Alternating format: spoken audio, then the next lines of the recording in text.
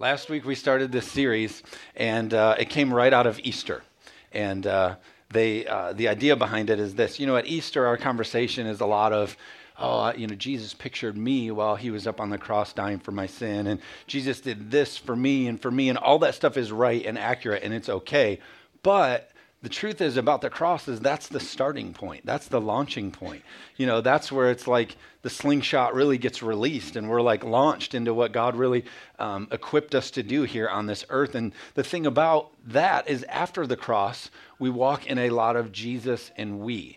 Not just whatever I can get from God and whatever's for me. And there's a lot of Christian books out there about self-help this and how to make myself a better Christian. And all that stuff is okay and valid. It's important. The scripture says we are to strengthen ourselves daily in the Lord. And so that's important.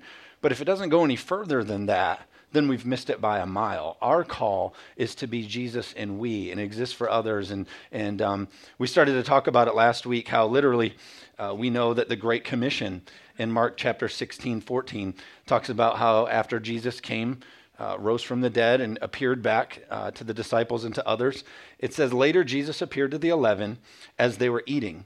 He rebuked them for their lack of faith and their stubborn refusal to believe those who had seen him after he had risen. And so here's what I laid out last week is the idea is this. He shows up to them while they're having a meal, and it said that he rebuked them, and he was mad, they were being stubborn. And so here's the thing. Anytime you're upset about something or you're going to bring a correction or rebuke, how many know you've kind of thought it through? You really know what you're going to say. And so you can just imagine Jesus walking in here, and they're having a meal, and he's like, hey.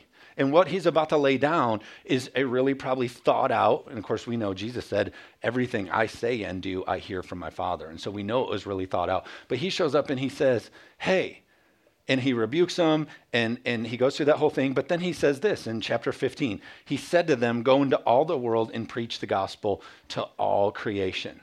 And so he comes back, he sort of corrects them, but he thought it through. And his command to them is like, here's what you're supposed to do. Go to all. Go be a part of the we. Go reach people, connect with people. It takes we. And I think probably for that time, they were, waiting for their Messiah and he's going to set us free and all of these personal things for their own benefit that they were going to be able to walk in. And then he comes and starts releasing this, what he had said all along, but he continues in this, go and make disciples, go and do good, raise the dead, heal the sick, all these things. At one point, he even said, look, you can go and do more than even I've done. He said, you can do more miracles than even I have. And it's not for us, it's for we. It's for the better of everybody. Amen. That's why Hebrews 10:24 says, and let us consider how we may spur on one another toward love and good deeds.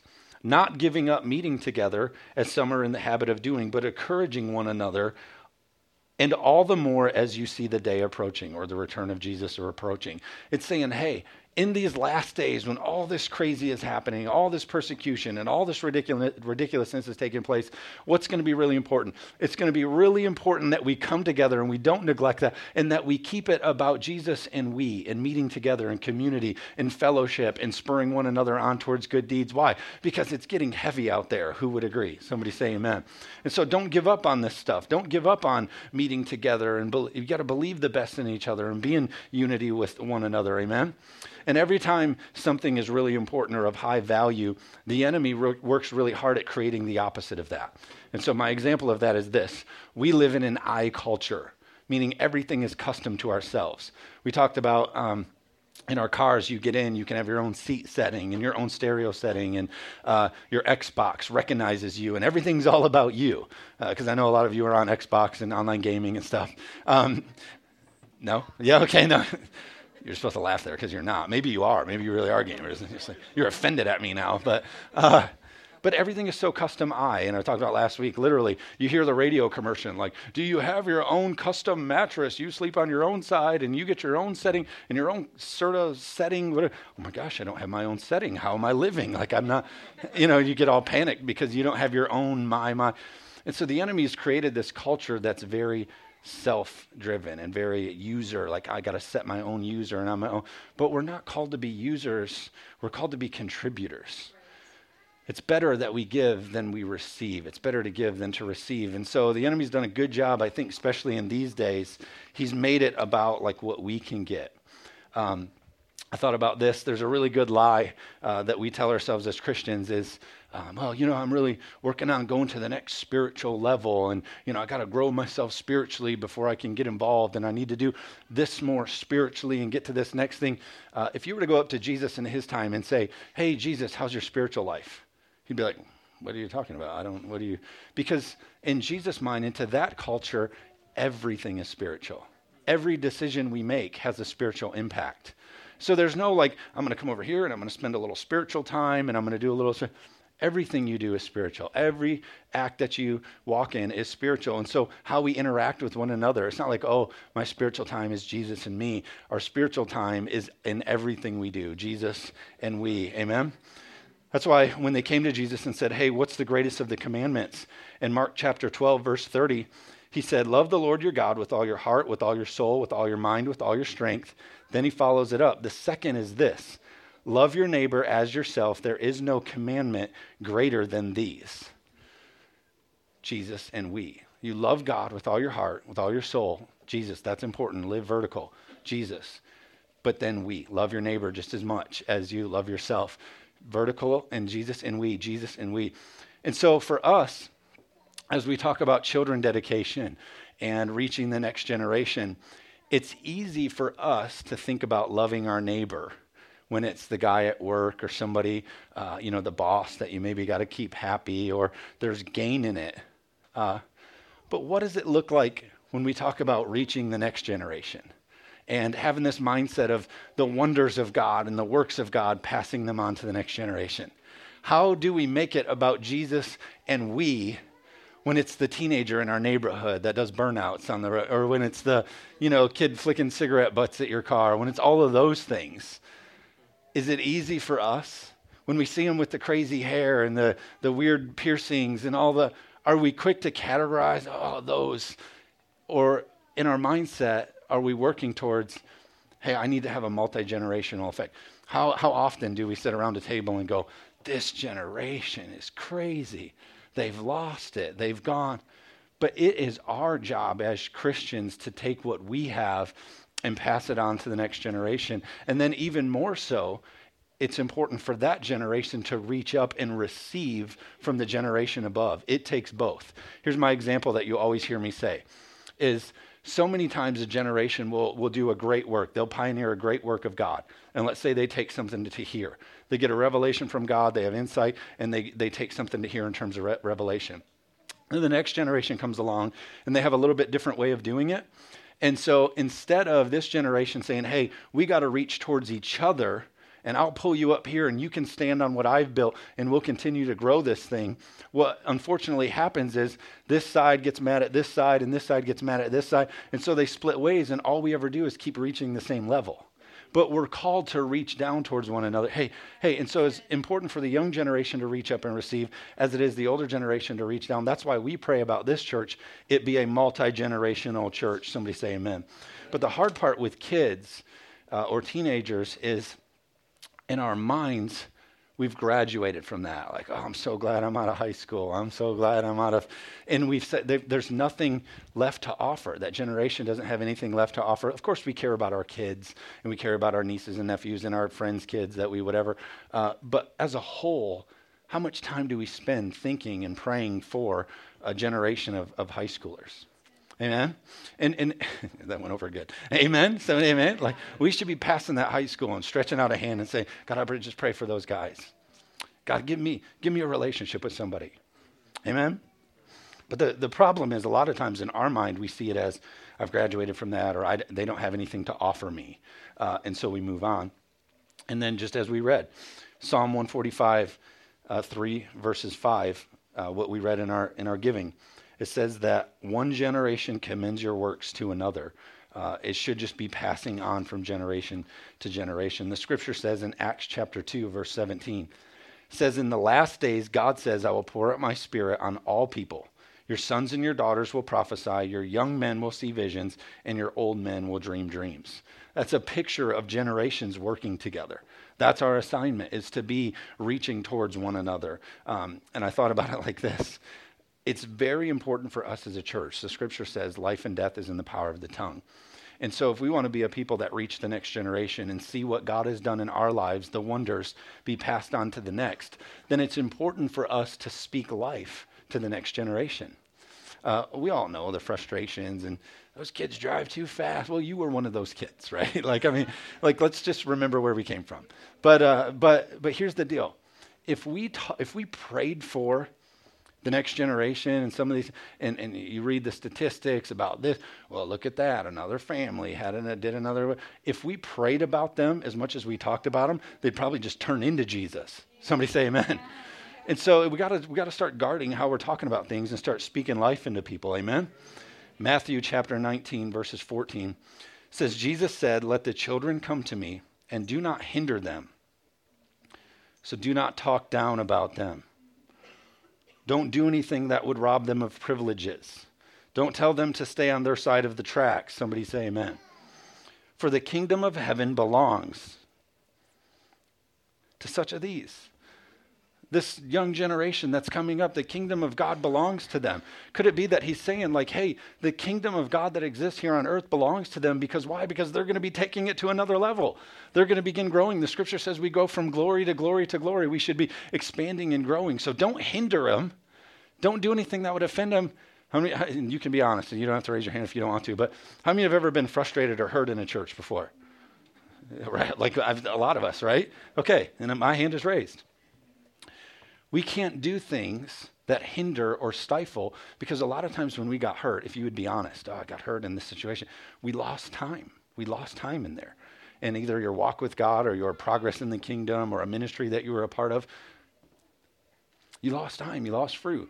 And so the warning here is like even more so, I would say, and I'm just adding on at this point, this is my own opinion, but even more so when it comes to kids and teenagers, don't hinder them.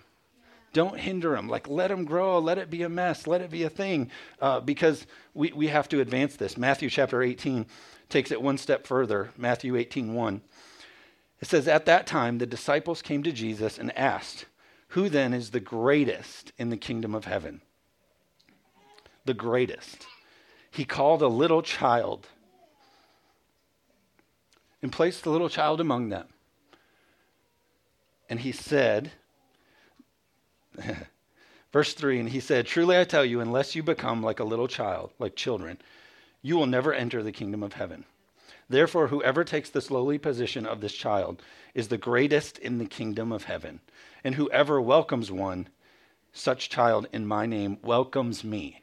He's literally relating children to welcoming Jesus Christ.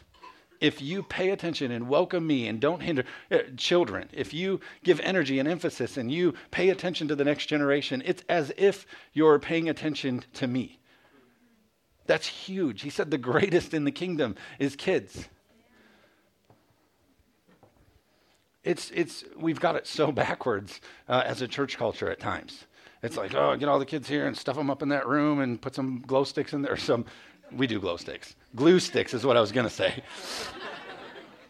We do glow sticks because they're better than glue sticks. A little less toxic when eaten. Maybe not. I don't know. But here's, oh, get those kids out of here. Da, da, da. But no, it's like they're the greatest of the kingdom of God. And so why is child dedication important? Well, we wanted to have a cute little ceremony. No, we didn't. We didn't want to have a reason. We didn't just come up with a reason to so your family could get together for lunch. It's because this is the greatest in the kingdom of God. Amen? Lauren, if you'll come play. My thoughts in closing, I got a couple things I want to share. The greatest of these is the children, is the next generation. And so as a church and as your everyday life, your thoughts should be, what can I give back to the next generation? What can I invest? What can I sow into? And I got an acronym for love. We've all heard this saying. It says, people don't care how much you know until they know how much you care. We've all heard that. But really about the next generation. Too many times, well, Sonny, what you ought to do is this. Yeah, but I don't know yet that you actually care about me, so I'm going to ignore the advice.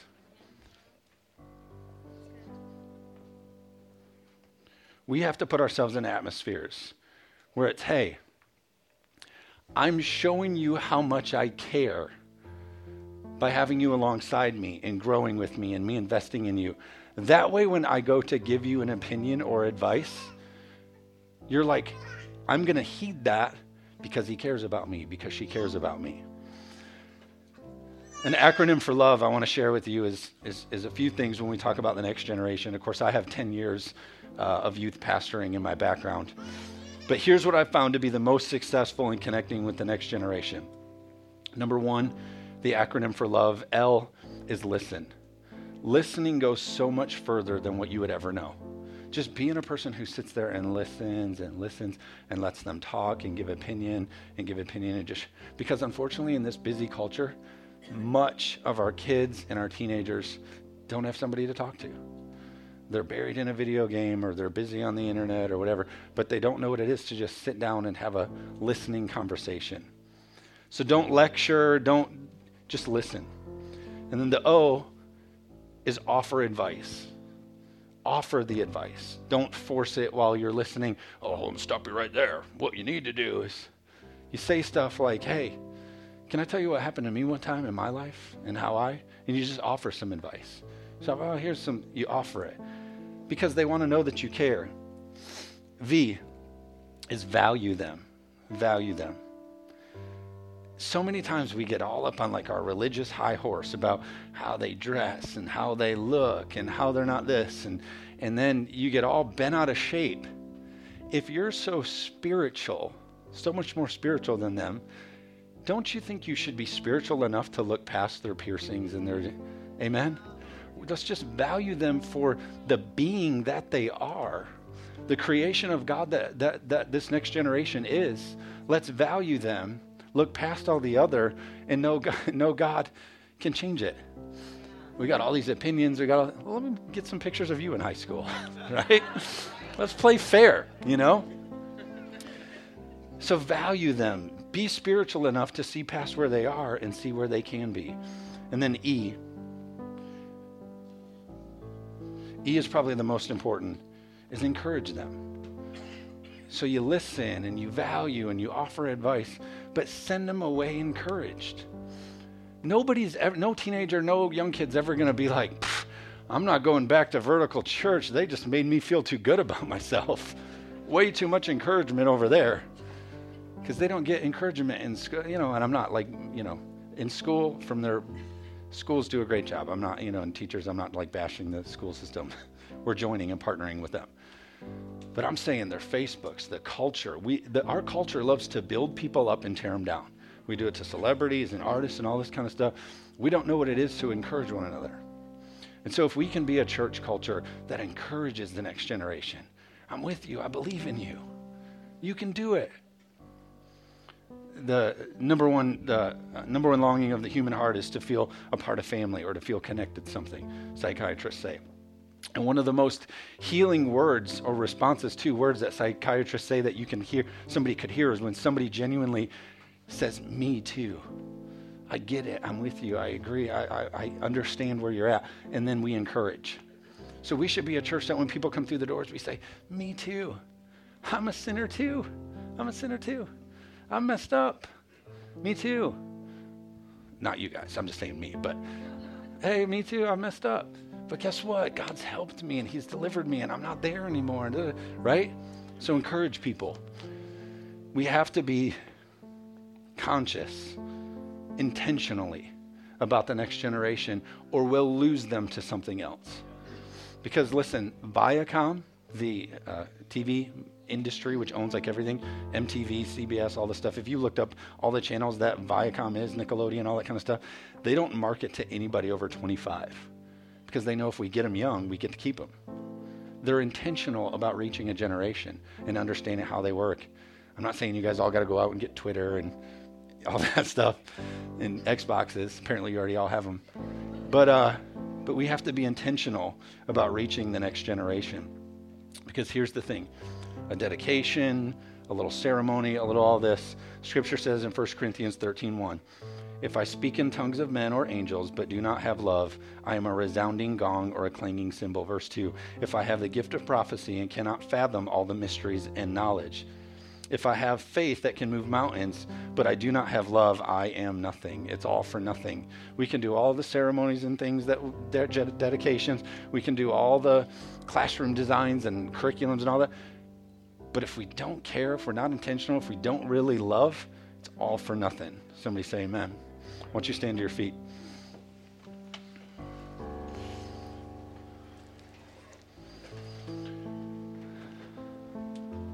Obviously, by you being here, you're in support of the next generation. You're here to support, and you know what today is. But my encouragement to you leaving today is ask God, hey, who can I connect with? Who needs to be encouraged? Who needs to be listened to? Who needs or advice maybe offered to them in a loving way? Maybe the grocery boy that carries out your groceries if you go to that kind of store. I guess they don't do that anymore. Yes, family fair. Go to family fair. But the grocery person or the gas attendant or whatever, listen, it doesn't take long for you to hear somebody complain, actually. Let's be honest, right? Like, oh my gosh, my day. Oh, I'm so glad you're having a bad day. Let me love on you and encourage you. Amen? So let's leave here. And while we're praying, our prayer team's going to come forward and they'll be up here for additional prayer if you would like that at the end of service. But before you leave, let's pray and ask God, we'll do this together, that God puts people in your path, maybe of the next generation or younger, that you can love on and connect with and make an authentic connection. Let's do it. Let's pray. Just believe this in your heart when we pray this out. God, we love you so much. We thank you for today. Lord, we're so honored to be a part of a holy moment where we're dedicating new lives unto you and your way. But God, we don't want it to stop here. We don't want to walk out those doors and go back to our little bubbles. God, we want to live as a people who are conscious of living generation to generation, to seeing the works and the wonders of God live beyond ourselves. God, we want to be a legacy people, not to make our names great or our family histories great, but to make your name great among our nations, among our world.